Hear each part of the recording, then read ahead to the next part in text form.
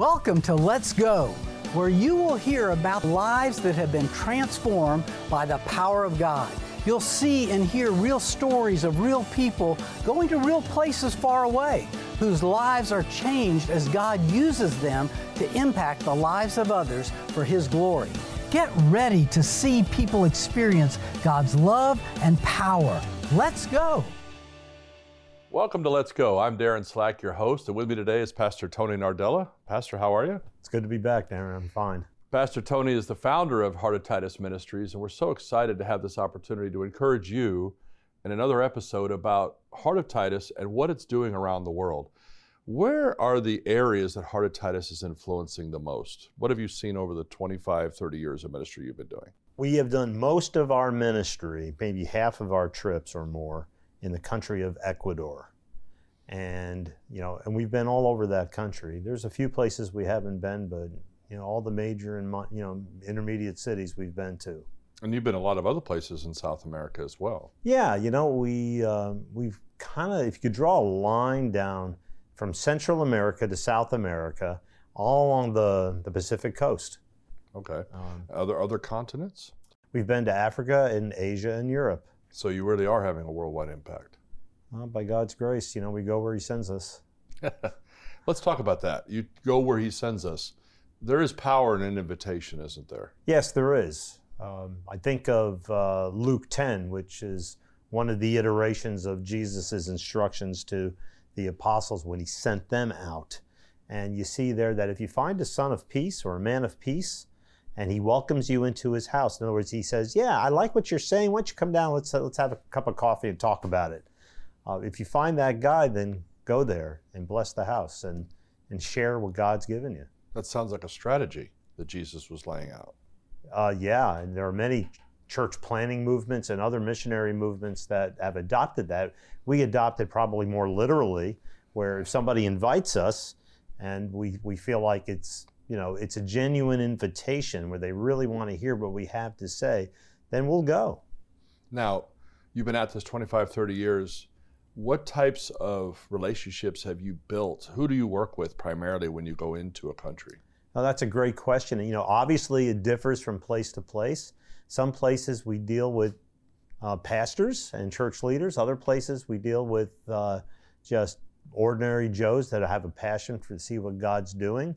When I say ordinary Joe, I mean somebody who doesn't necessarily serve in his church as a pastor or as an evangelist, but he's somebody who loves the Lord with all his heart and somebody that God has connected us with. So you plan a trip. How do you have people in country that help you? Are they part of the Heart of Titus team? That's absolutely true. And to me, it's actually a confirmation that God has called us to that place. We went to one country in Central America recently. Pat and I had not been there for 13 years. But COVID and everything that happened in between, and life gets interesting. And there was one contact that invited us. And so we went, and immediately the Lord brought us translators, additional coordinators, and pastors that really took to us. And we saw that God was knitting something together for not just one trip, but for other trips. So by identifying this man of peace, this pastor or other leader, God really uses that to structure trips that allow you to go in and out of different churches and build what you call long-term relationships on short-term trips. Well, that's right. That's right. There has to be somebody there, first of all, on a very practical level. Anytime you leave your home city, you're dealing with dangerous territory. I mean, you don't really know you don't really know where you are. You don't know what the customs are. How much more so when you go overseas, and to have somebody that has your heart and has your back, and say, hey, Tony, let's go to this place. It's fine. These people will receive you, but let's go this way because we don't want to go where we don't want to go through that neighborhood or whatever. But here's food that I think would be good for North Americans to eat. It gets that practical. Well, I've been amazed in my own experience on the trips that some of the people you have are truly heroes of the faith. I mean, they really have stored up treasures in heaven for the way that they have served and been humble and so willing to do whatever was necessary. In many cases, 15, 16 hours a day, just taking care of us. There's been quite a few of those people over the years, and A shout out to Pastor Leonardo Naranjo from Quito, Ecuador. Drives us all over that country, day and night. I don't think there's a street he doesn't know the way to. I mean, that guy is a gifted GPS driver because he never gets lost. Well, that's true. And you'd think traffic is bad in the United States. I mean, try other places. And oh my gosh, but whenever there's a problem, he always knows a way around it. That's what I think is so important is when you're talking about these relationships you're building a bedrock foundation upon which others like myself and other team members can come and benefit from the favor God has given us with these people in country. And I think that's a big part of what Paul's ministry was, is that his heart, when he wrote his letters, he always shared his affection for the people that he had built relationship with. That was the tether that kept them connected, despite whether he had to mention issues or anything like that. There was a love that brought them together. You experienced that with many of the folks down there, don't you? It's amazing, the love that God will grow in the most unlikely places. And we see in Titus's life in 2 Corinthians 7 that he experienced that on his first trip to Corinth. And he was able to brag to Paul about how much they not only loved Paul, but how well they treated him. And that it's part of it. I mean, it becomes addictive. There's a number of things that become addictive. Seeing God's power displayed, like I have not seen quite as much at home. I have seen it at home, but overseas, oh my gosh, the healings, the fillings with the Spirit, the deliverances, and so forth. Even talking to people who have been raised from the dead. I mean, it's just incredible. But that, although that's very attractive, the most addictive thing is the love and that God grows between people of different cultures and nations. Amen. I've experienced that myself as my own heart has tenderized towards many of the people. I look forward to seeing them again, even when I haven't been with you, to go down there and be connected with them again. I don't even speak the language like you do, and I'm still able to feel that connection because of the times we've been, and they're so warm and receptive. Let's talk about these things you see happen when you go down there. You're talking about healings and ministry miracles, and how does that transpire? I mean, you go down there, you have a scheduled meeting to go into a church. What takes place when you see these ministry things happen? Well, how does the schedule happen? Well, on the first trip, you're basically going on one invitation, and then you see what God does from there. But if you're talking about a place that we have visited many times, Ecuador or Peru or Guatemala or whatever, usually you have a coordinator. God will lead somebody who can coordinate your schedule for you. You can line up translators, transportation. If you bring a team, and we always go in teams, if there's more than one preacher, we like to try to get them preaching. So on a Sunday, you might have, if you have 5 people on your team, you might have 5 different churches at one time. Wow. And then others that are added on top of that if there's a second service or a third service or whatever. And somebody has to coordinate all that. And somebody has to coordinate who's going to pick you up at what time. And, not everybody is as punctual around the world as North Americans are, can be, or Western Europeans, but it works out. And it's just amazing, the service and the work that our people on the ground there do to help us fulfill the call of God on our lives. Right. So as we're looking at what this ministry is doing, we've talked about in previous episodes that this is not just a missions ministry, it's a discipleship ministry, and it has apostolic overtones in the sense that God has given you favor with these pastors to influence their ministry, to affect the culture, if you will, what's going on. How do you see that from a biblical standpoint in terms of your role as someone who's come alongside and really had an impact on them, and they give you that opportunity to influence them that way? That's a mystery to me how all that's come up.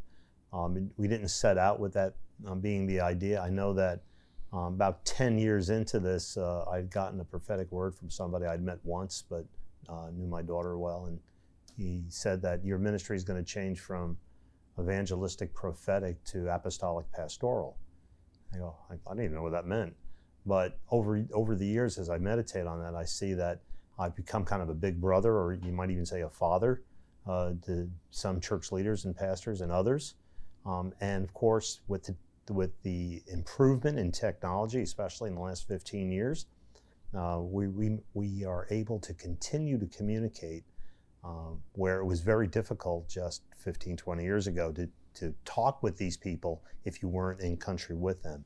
So now, like for example, you and I, we do a monthly seminar on Zoom on hearing the voice of God and the spiritual gifts, and so many people that we've touched over the years, they jump in on that call, and we have a chance to not only talk with them and teach them, but also minister to them and with them.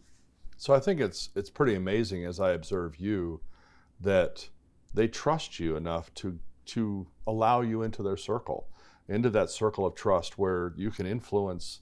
You're not deciding things that are happening in the church per se, but you're giving wisdom and insight, and they're taking counsel from you, where you're an outsider. You're not from there, right? I mean, mm-hmm. Isn't that a big deal that they would do that? It is. I mean, we don't take it lightly.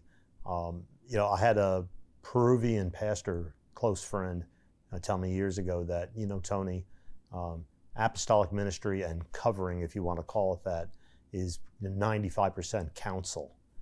And it's just giving advice. It's just, suggesting perhaps a more efficient or, a better way of doing things sometimes.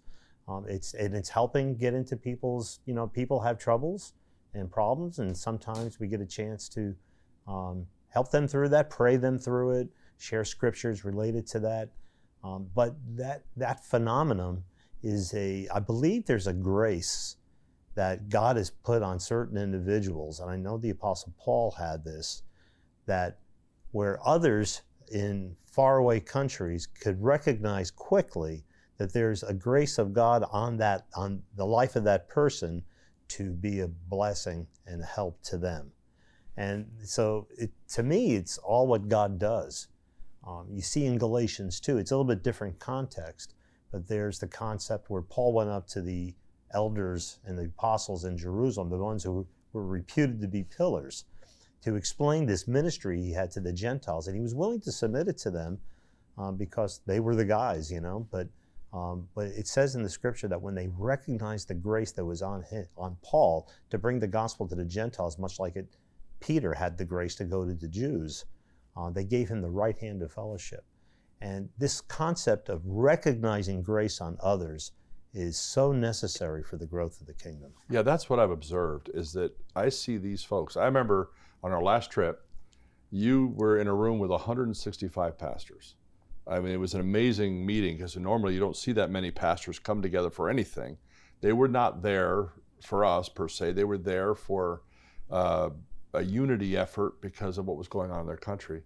But yet I saw how God just gave you favor in your interaction with each of these pastors, some who you didn't even know, but were actually asking for, opportunities to speak with you offline, chance to meet with you afterwards. I mean, that must have been a big lift to have that many pastors reaching out to you. How do you handle that many requests to being, to receive encouragement? Well, the whole concept of apostolic ministry to me screams delegation. And really, true apostolic ministry, besides being sent, is to train others to do similar ministry that we know how to do. So that's Ephesians 4:11 and 12, that we train others to do the work of the ministry. And the ministry I know is this traveling ministry that God's given us. So we spread it out. We travel in teams. Now, honestly, many people, they want the main guy. They don't want, the subordinates. But what I do is I envision myself somewhat as Tim the Tool Man. I'm carrying tools. And so when I go overseas, and there's been times I've talked to pastors that I've met, and I said, here's what our ministry does. We can do marriage conferences, youth conferences, evangelistic crusades, healing crusades, prophetic ministry, and prophetic activations. And I've got people in my toolbox. I don't do all those things. And I got people in my toolbox, so to speak, who do those things much better than I do.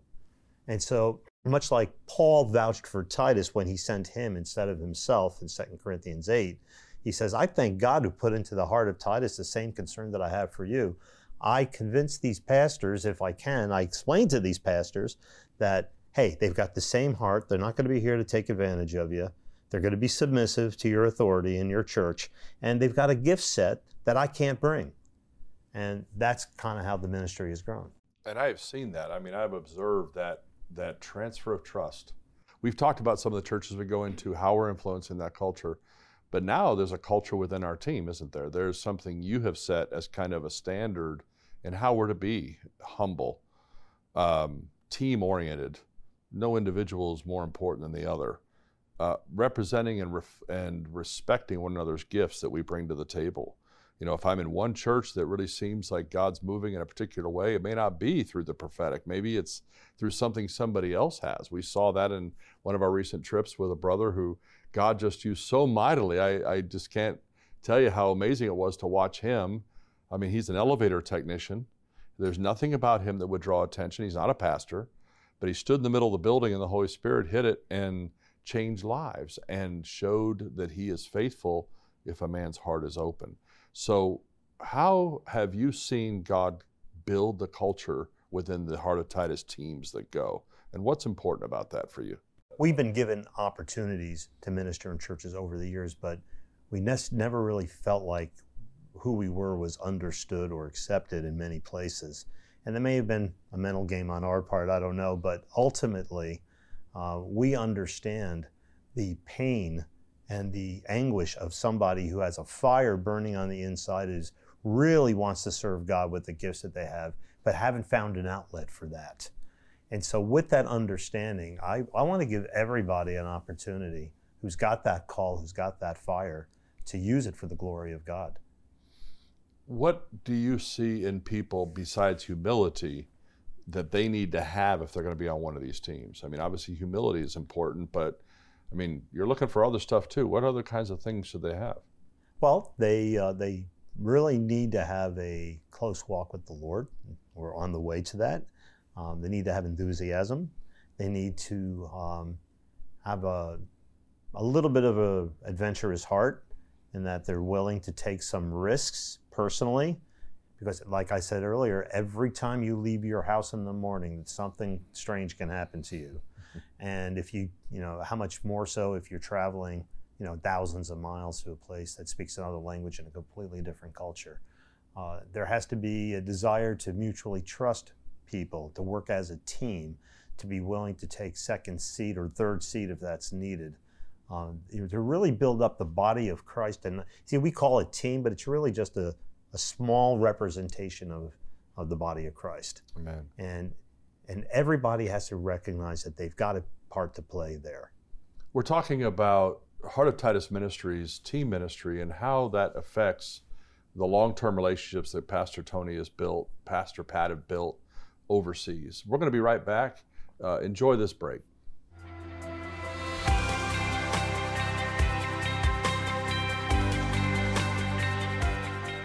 At Heart of Titus Ministries, we've answered God's call to go to the nations.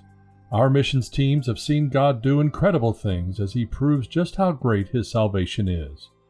The blind see, the deaf hear, the lame walk, and the only one who gets glory is Jesus. That is our passion, to see the name of Jesus held high in esteem all over the world. Our teams partner with local churches in the countries we visit to bring God's Word to them. Our teams preach the Word, heal the sick, drive out demons, just as the Word of God said we would. We edify, comfort, and encourage the churches with prophetic ministry. We teach them how to improve their marriages with marriage and family conferences. We build up leaders with our leadership conferences. We win souls with our revival campaigns, and we make disciples all over the world by teaching them to do the very same things that we're doing. We rejoice at seeing God's people strengthened by His amazing grace. They are His church, our brothers and sisters, and everything we do in ministry is to build up their faith and encourage them to trust God even more. That is our goal with this TV show. We want to build your faith and encourage you to trust God more. We pray that our testimonies, teachings, and reports from around the world will stir you to not only love God more, but to go and do great things for His glory. At Heart of Titus Ministries, we believe that together we'll see His kingdom come and His will be done all over the earth.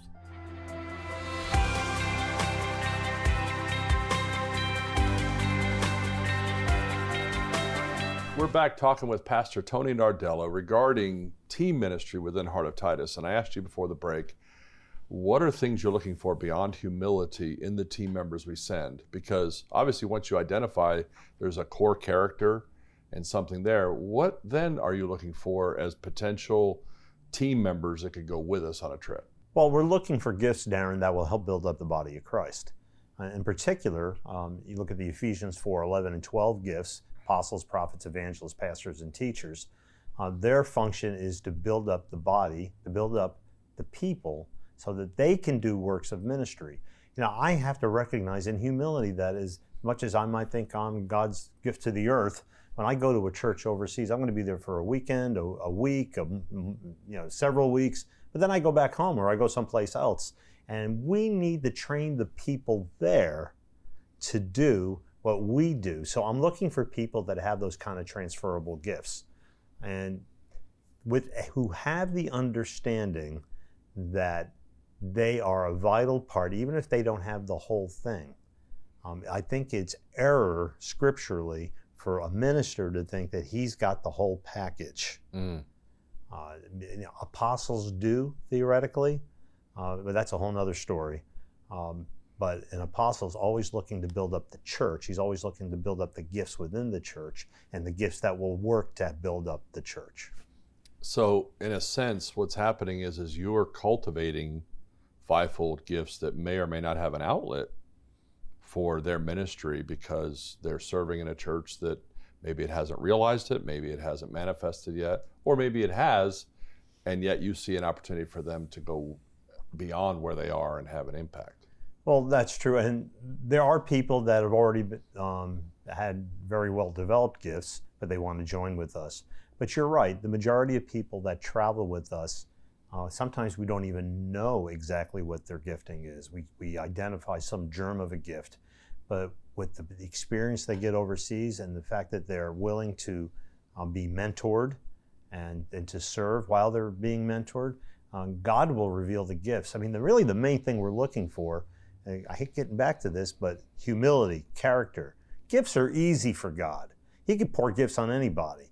But how many people have a faithful, humble heart that won't use those gifts for their own personal glory?